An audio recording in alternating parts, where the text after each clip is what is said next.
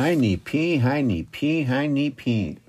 Wajani wina, hijankishana, hinikaragiwina. Good morning and greetings from the land of 11 nations, or as everyone else calls it, Wisconsin. My name is Shelby Grant, and you are listening to the Chapotake, my little excursion into the dark recesses of the interweb, focusing primarily on my selfish point of view concerning the Ho-Chunk Nation. Chapotake can be found on Anchor, Google Podcasts, Spotify, Breaker, Radio Public, and other platforms. Or just go to the Ho-Chunk Nation's Facebook page, look under Ho-Chunk Editorial Expression, and I post a link every time I drop a new episode, usually every Sunday. If you have a comment and or suggestion, or just want to tell me how much I stink, you can always email me at manikaksik@gmail.com. That is MANIKAKSIK@gmail.com. I'm in the process of building a website, so please bear with me on that front. And today, I'll be talking about 2 recall petitions and 12 clans. So stick around.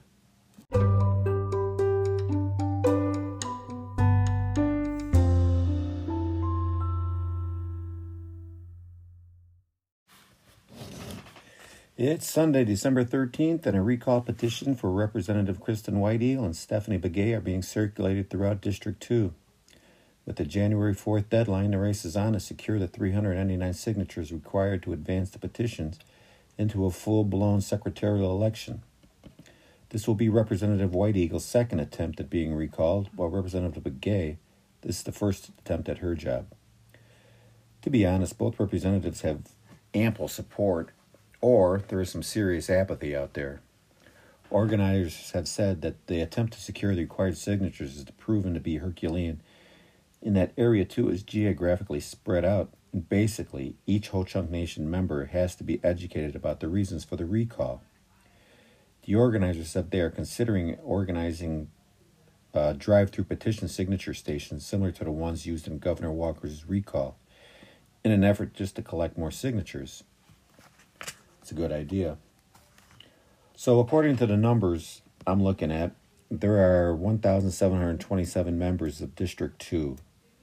Voting age members brings this number down. So the recall organizers need 30% or 399 signatures to bring Representatives White Eagle and Begay into a recall. What is strange is that Kristen won her election in 2017 with 235 votes, 373 with total votes in that election. That's less than 30% of voting age Ho-Chunks in Area 2 who came out and voted in that election. But, like I said, you need 30% for the recall. This is really where we get the government we deserve. If less than 30% voted in Kristen White Eagle, and now to get her removed, you're going to need 400 people to vote, just to sign the petition. And then it's going to go to an election.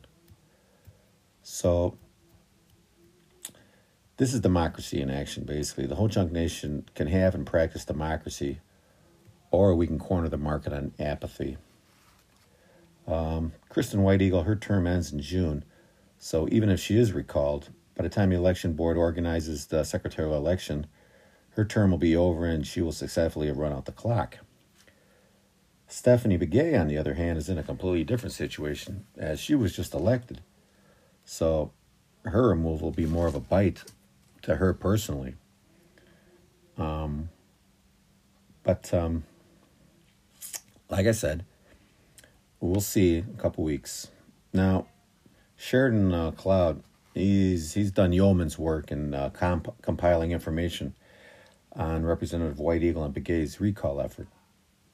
He's put together a couple of videos and 5 PDFs on Facebook encapsulating grievances against the 2 legislators. I'll go through them right now. Grievance number 1, no per cap payment since May of 2020. Kind of speaks for itself. Grievance number 2, incompetent and negligent budgeting. Grievance number 3, serving personal interests over tribal membership. Number 4 is passing the continuing budget resolutions, which I think everybody knew was illegal. Number 5, failure to obey an ex parte temporary restraining order issued by the Ho-Chunk Nation Court. And number 6,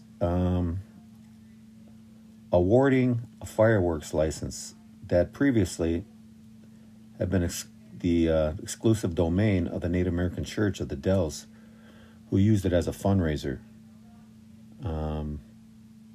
They received their license, and then subsequently, I believe it was Kristen, worked to get another individual a license.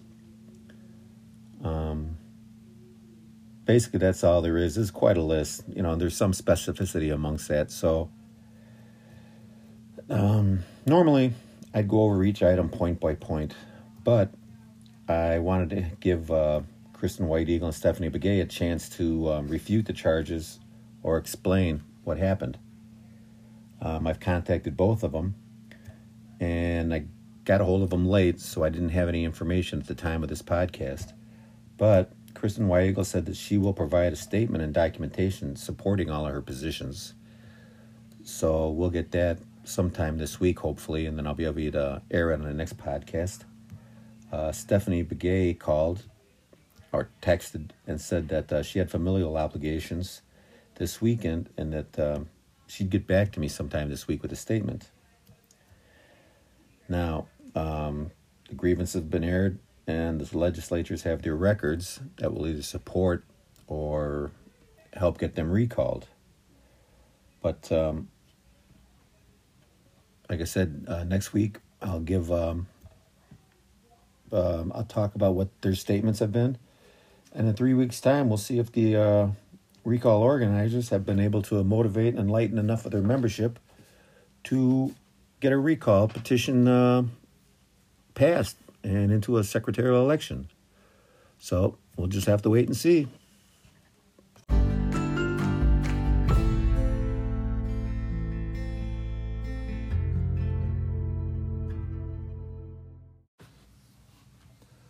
The Ho-Chunk Nation of 2020 is made up of 3 branches.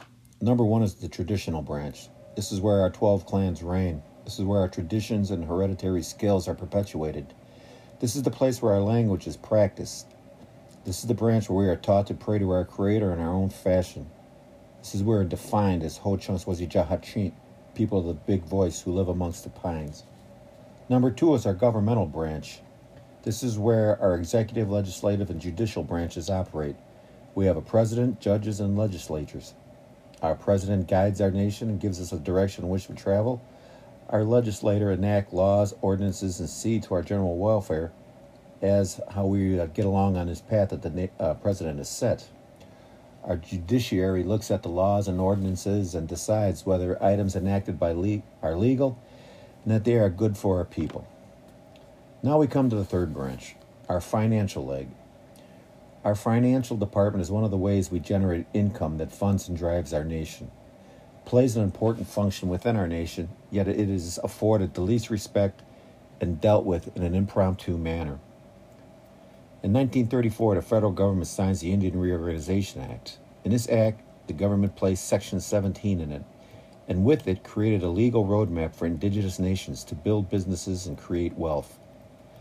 The Ho-Chunk Nation was given the opportunity to operate casinos, and the rest is history.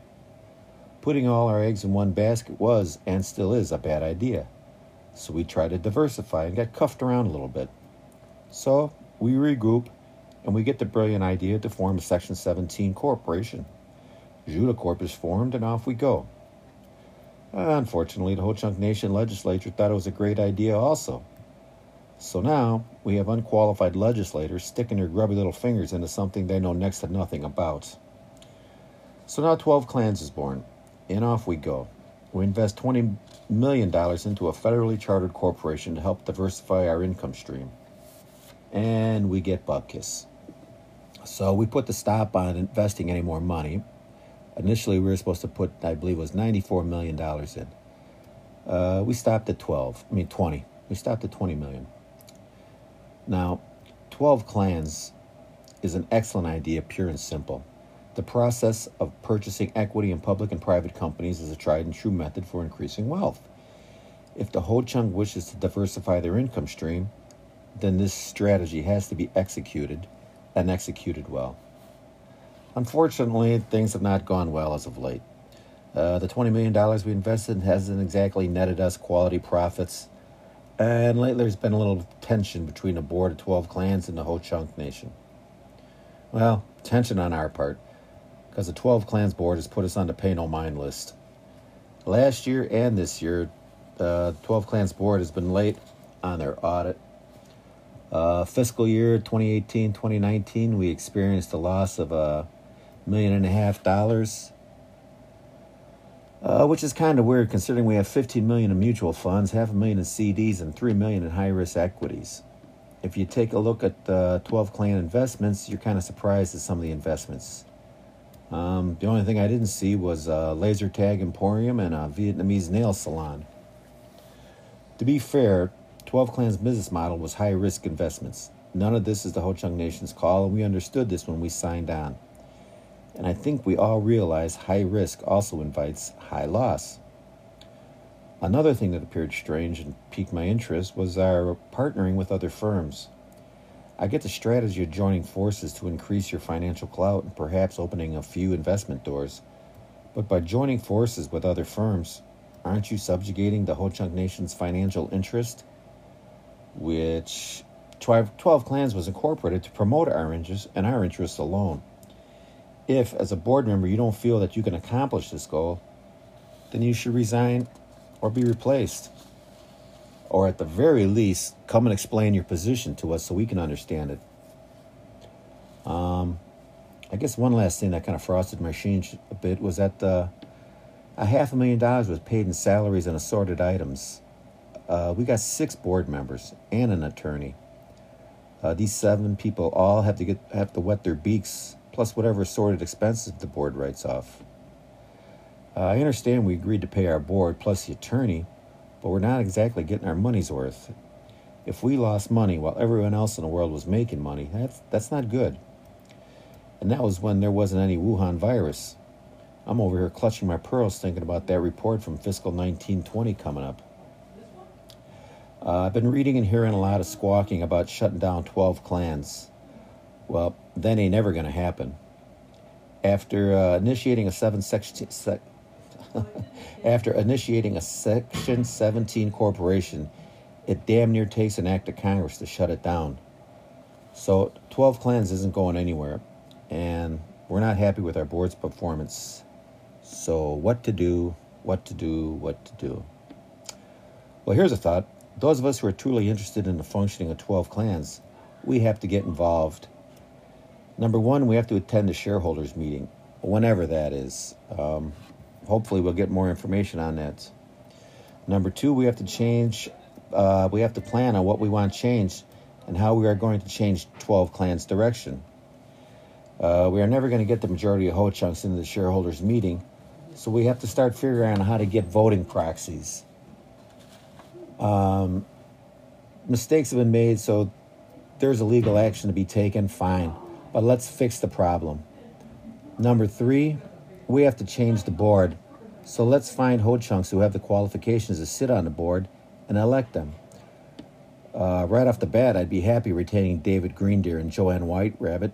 Number one, simply because they're Ho Chunks. And we need more Ho Chunks on that board just to keep our interests forefront. But I'm just looking around, and I'd like to nominate Mike Salloway and Dan Bluner.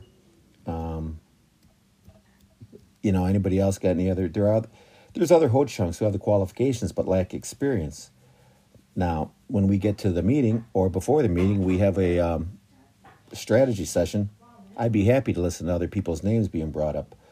But we have to have a meeting, and we have to have our strategy set before we go into that shareholders meeting. But this is something that our President White Eagle has lamented about the Ho Chunks' lack of experience in areas we desperately need help in. And one is in finance. not business, but finance.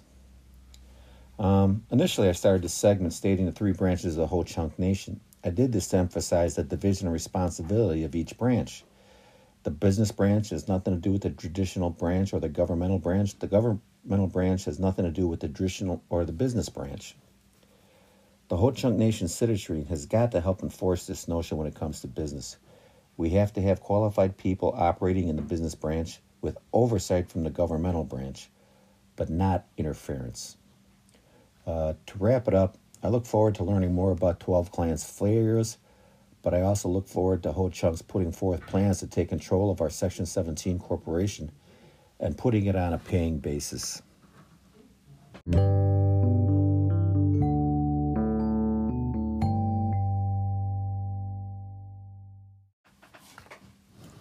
I just wanted to add an addendum to this week's podcast. One of the things I see is that we have a large number of Ho Chunks who truly care for their nation and want nothing but the best for it. Balancing that, I see a number of Ho Chunks squawking about the crappy job everyone else is doing.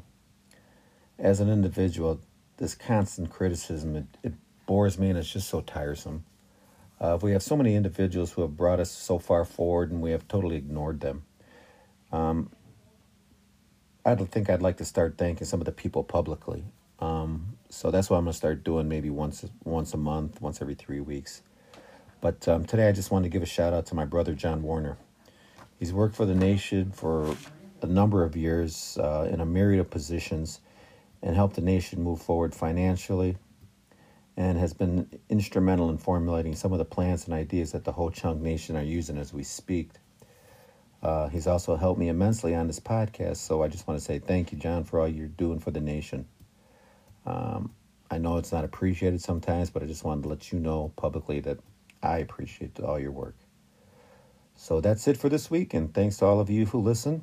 If you think this podcast is of any value and offers any help, please tell someone else to take it out for a spin. Until then, Jigay, Honey Chuck John Wee.